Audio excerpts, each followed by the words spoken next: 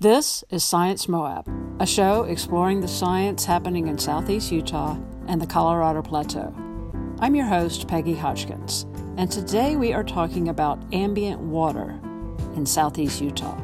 Ambient water includes water from streams, lakes, and springs, and the Moab area is fortunate to have an abundance of high-quality ambient water. My name is Arnie Holtquist. My formal title at this time is the Watershed Coordinator for Grand and San Juan County. I've been in the water quality field now for over 30 years. Excellent.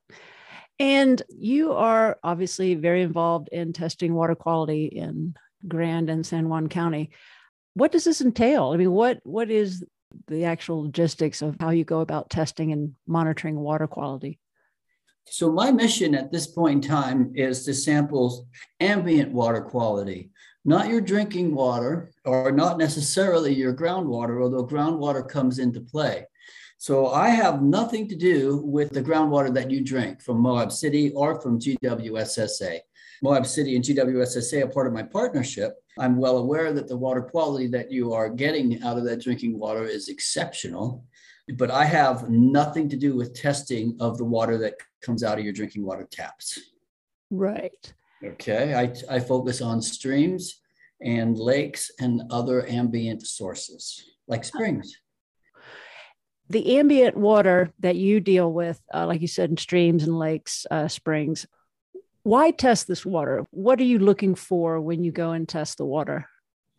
So the state is required by the Clean Water Act to test a portion of their waters to see if they meet their beneficial uses. The beneficial uses are set up whether the water itself is a source for drinking water, play, recreation, fisheries, or irrigation, or sometimes all of the above. They have numeric standards associated with that, and they are required to sample a certain portions of the state to see if those streams and lakes are meeting their beneficial or attaining their beneficial uses. That's one reason to monitor water. Okay. That is the gist of my position, okay, in terms of why I am sampling water quality for the state to quantify whether or not we're meeting those beneficial uses, attaining the standards. And that is not the case. We are not meeting all the standards. And that's fine. It's not necessarily a bad thing. Well, it looks like a bad thing, but it is what it is in the desert community. It is tough to keep water below 20 degrees centigrade. That's 70 degrees Fahrenheit in the desert. And so if you have a cold water fishery, for instance, Mill Creek above the BLM boundary, it's tough for that water to maintain less than 20 degrees, and it does not. Fish there have acclimated to the warmer water, and we do have cold water fish living in Mill Creek above the BLM boundary. So that's one reason you test it, but these standards are set by the state. And is it because ultimately this water is or could be used for drinking water, or is that that's just kind of a state they want things to be in? This is where we do a lot of education on this. And if you haven't been in the field, it's kind of interesting the way it's tangential to a lot of things that make sense to you. So your drinking water standards as a source water for drinking water, and remember, humans are much larger animals than fish, generally has standards that are less restrictive than your cold water and warm water fishery standards do in terms of chronicness of certain materials like metals. The other thing you need to remember with fish is that they don't live in an average condition. They live in an instantaneous condition. Yeah. They have to live in whatever they're dealing with. Whereas as humans, we drink water from different sources and we drink liquids from different sources, et cetera, and they all contain a variety of levels of all kinds of constituents. And it's the average. Our body really takes care of most of that. I mean, sure, if we were to drink ammonia, we'd get sick. But the point being is that in terms of the minor concentrations of characteristics out there, the fish are much more susceptible to changes in those concentrations and higher concentrations than we are. Right. And therefore, the standards for fisheries are generally much lower than the standards for drinking water. What are some of the main contaminants in this ambient water that you find? In our area, we generally have temperature as an issue, which really is a physical property, not a contaminant. The other one that is a physical property that can be an issue, which isn't a big issue, is dissolved oxygen. It's not huge, it's just a small issue at this point in time. And both of those fish are very susceptible to. In terms of other characteristics and anthropogenic uses of the water, we do have issues throughout southeastern Utah with total dissolved solids. That's the amount of salt in the water. And that just goes with having low flows, not a lot of water, and fairly salty soils. It's not necessarily an anthropogenic caused issue, although our anthropogenic practices exasperate those issues. Generally in southeastern Utah, we do see high TDS in a variety of places, and higher TDS in the ambient waters than you would see in most northern latitudes where water is quite plentiful. Yeah, the only other constituent that you have that is naturally occurring is selenium. And selenium is found in some of the soils around here, especially Mancos Shale. In general, the higher the total dissolved solids, the higher the selenium. That being said, for humans, the consumption is 50 micrograms per liter, whereas for juvenile fish, the standard is 4.7 micrograms per liter. So in terms of human consumption of those waters, the amount of selenium is nowhere near any of those levels. It's when we get down to taking care of juvenile fish that we seem to have an issue with selenium naturally occurring. Are there any other concerns that are worth addressing?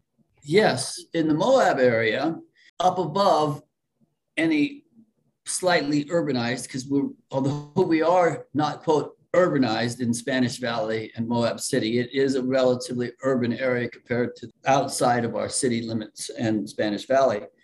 We don't seem to have a large issue with E. coli. However, we do have an issue with E. coli in Spanish Valley and in Moab City. It seems like once you get into the urbanized area, E. coli levels increase. And I'm pretty sure that's anthropogenically caused. Right. And is there anything we do to address those, or we just make note of them? I would say at this point in time, we're working on it. None of the solutions to E. coli are necessarily easy to implement. It's non-point source pollution. So you're not dealing with a wastewater treatment plant that's in non-compliant. As a matter of fact, the water coming out of the wastewater treatment plant is very compliant with E. coli and has much less E. coli than is in some of our streams. Actually, it's practically null by the time it gets the UV treatment. So it's a tough situation to solve. We've asked for help from UDWQ to do a study on where the E. coli is coming from, and that is called a total maximum daily load in the lingo of water quality. They have only so many people to do so much work. And at this point in time, a TMDL for Mill and Pat Creek is a low priority for water quality. That being said, there's things that we can do, and we've done some of those.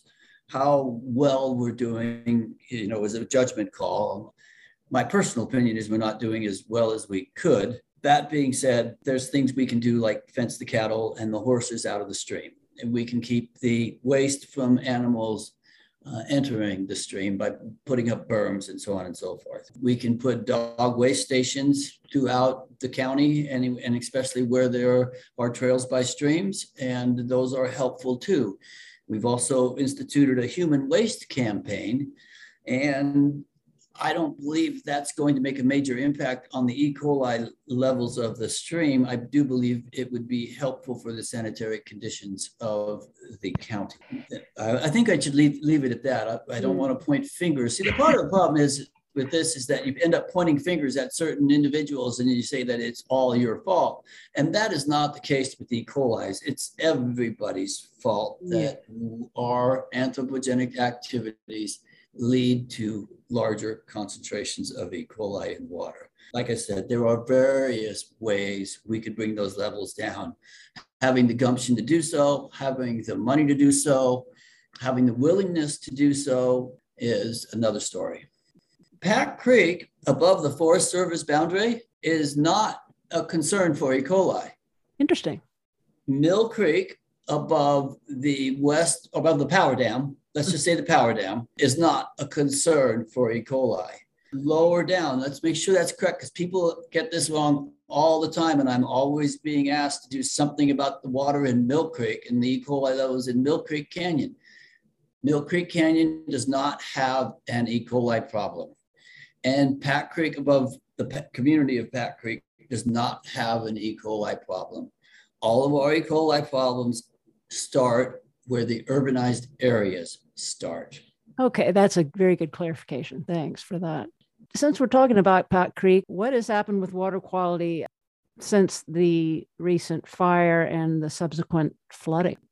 During the first flooding events, the water quality in Pack Creek during the flood was very deteriorated. You can look at it and just know it's not running like it's supposed to. Yeah. This doesn't look like it's supposed to. Yeah. Since then, when the water is running at its base flow without any heavy precipitation, the water is still the same as it was prior to the floods. Yeah. And I have been monitoring Pack Creek on a monthly basis for 8 years now, and I will testify to that at this time. The other thing that Pack Creek is doing, which is interesting to some, the stream itself is changing its morphology. Yes. Because of the flooding that has occurred. It has moved material around, changing the material that's in the bottom of the creek and on the sides of the creek. And with that morphology change, it's really interesting to watch as a naturalist. It's very hard to deal with as a scientist. Yeah. But it is interesting to watch the changes in the stream morphology after the floods and as we continue. Even when it's not flooding, the stream is still changing at this point in time because there was such a large load and change during those flooding events. Drastically different. I find it fascinating. It's a change. It's a fascinating change, yes. I'm not sure whether or not the increased sand and silt that's now coming down the creek, whereas the bigger rocks are still up above. Yeah. I'm not sure that's actually harmful for the creek, and I'm pretty sure that'll be washed out at sooner or later. But while it's changing, it's very, very interesting to watch. Very interesting. I'm sure it'll work itself out. It's not the first time it's flooded, that's for sure. It's not the first time Mill Creek's flooded or Pack Creek's flooded. Yeah.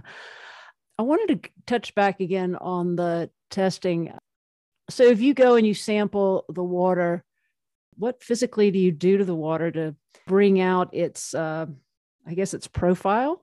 So mostly what I do, is I do take E. coli samples, and I do have a laboratory where I analyze them myself. Mm-hmm. Okay, so I have to pull a bottle for those. For the temperature and flow relationship, because there is a relationship between temperature and flow, I have 7 probes in the water, continually measure depth and temperature throughout the valley and in Upper Mill Creek. I go by there on a regular basis and measure the flow, which is just a simple measurement to do. Mm-hmm. And then I download those probes biannually because they're fine. They work for a long, long time. Occasionally a probe disappears with the flood. Something happens, there are things that happen out there. For total dissolved solids, that's an interesting characteristic. Total dissolved solids, or TDS, is related to the electrical conductance of the water. When this one's fairly easy to comprehend, you can imagine the saltier the water it is, the easier it is to conduct electricity. So I have a meter that I can measure the specific conductance in the water on site. And there is a relationship between the total dissolved solids and the specific conductance. It's not a global relationship, it's a site-specific relationship, but it generally falls between 0.66 and 0.86. And if you just wanted to use 0.74, you'd probably come up pretty close. Is there a place where your analysis can be found online or whatever through the city or through the county or anything? Historically, I've used two different databases to put the field data that I collect in. And one of them was the Citizen Science database. And that database I used until a year ago or a year and a half ago. And so there's a whole bunch of data on the 7 sites in Spanish Valley. And when I say Spanish Valley, I mean Mill Creek and Pack Creek. And there's also 4 or 5 sites in Castle Valley that have 7 years worth of data on that Citizen Science website. That website's tough to get data off of, but it is stored electronically and it is out there and it is available to the public. I started putting my data on UDWQ's database. I'm certified to perform that kind of work for their assessment use. So you have to meet certain data quality objectives to be able to be used for assessment. Okay. And I meet those requirements through the quality assurance, quality control practices I use. But the Citizen Science website does not take numerical flows.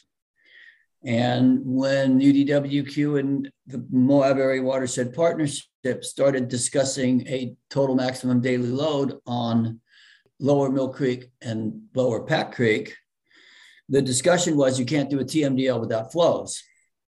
So I began taking more flows at those sites along with E. coli samples and was forced to move to the Utah Division of Water Quality website, which is the Ambient Water Quality Monitoring something. AWQMS is the acronym, and that is available online. I don't know if you have to be a registered user to download data, but you can become one quite easily. The other place that the water quality data from the state goes, the Division of Water Quality, is it's all uploaded to a national site still called WQX, which can be found on the EPA's websites. Anybody can download data there at any point in time. How does the Grand County ambient water compare with other, maybe not just Utah, but desert towns, say, on the Colorado Plateau? As far as your drinking water goes, we have some of the best drinking water in the state. Okay. Our drinking water is head over heels above Green River and Blanding and Bluff and Monticello. We have a very high quality drinking water in Spanish Valley, and that includes the city of Moab. Castle Valley is another story. Depending upon where your well is, you could either have very good drinking water or horrible drinking water that you don't even want to drink. Mm-hmm. What about the ambient water? The ambient water we're fortuitous there also, in that although Pack Creek does have total dissolved solids in it, it's nowhere near as salty as some of the other creeks in the southeast region that cannot be used for irrigation. Although Pack Creek does exceed state water quality standards less than 10% of the time, it barely exceeds water quality standards, and everybody that's using Pack Creek water for irrigation is not having any problems with their crops. We were exceptionally blessed with not only good drinking water, but fairly high quality ambient water in both Mill Creek and Pack Creek, and mostly Castle Creek also. I mean, why does Moab have such excellent drinking water? Moab and Grand Water Sewer Association's culinary distributed water is sourced from the La Salle Mountains, where it enters the groundwater and stays relatively uncontaminated until it is either drawn or appears as springs in Lower Spanish Valley. That's a good answer. Thanks again, Arnie, for talking with Science Moab. Thank you so much. Bye-bye. To learn more or listen to other Science Moab episodes, visit sciencemoab.org or anywhere you get your podcasts. Science Moab is done in partnership with Utah State University Extension. Science Moab Media is by Sophia Fisher, newsletter by Rhonda Cook, our theme music is by Jeremy Spalding, and the show is produced by Peggy Hodgkins, Christina Young, and KZMU. If you love Science Moab, let us know. Leave a rating on Spotify or a review on iTunes. And consider supporting Science Moab by donating to the podcast at sciencemoab.org. This programming is unique to Moab, Utah, and your support makes it possible.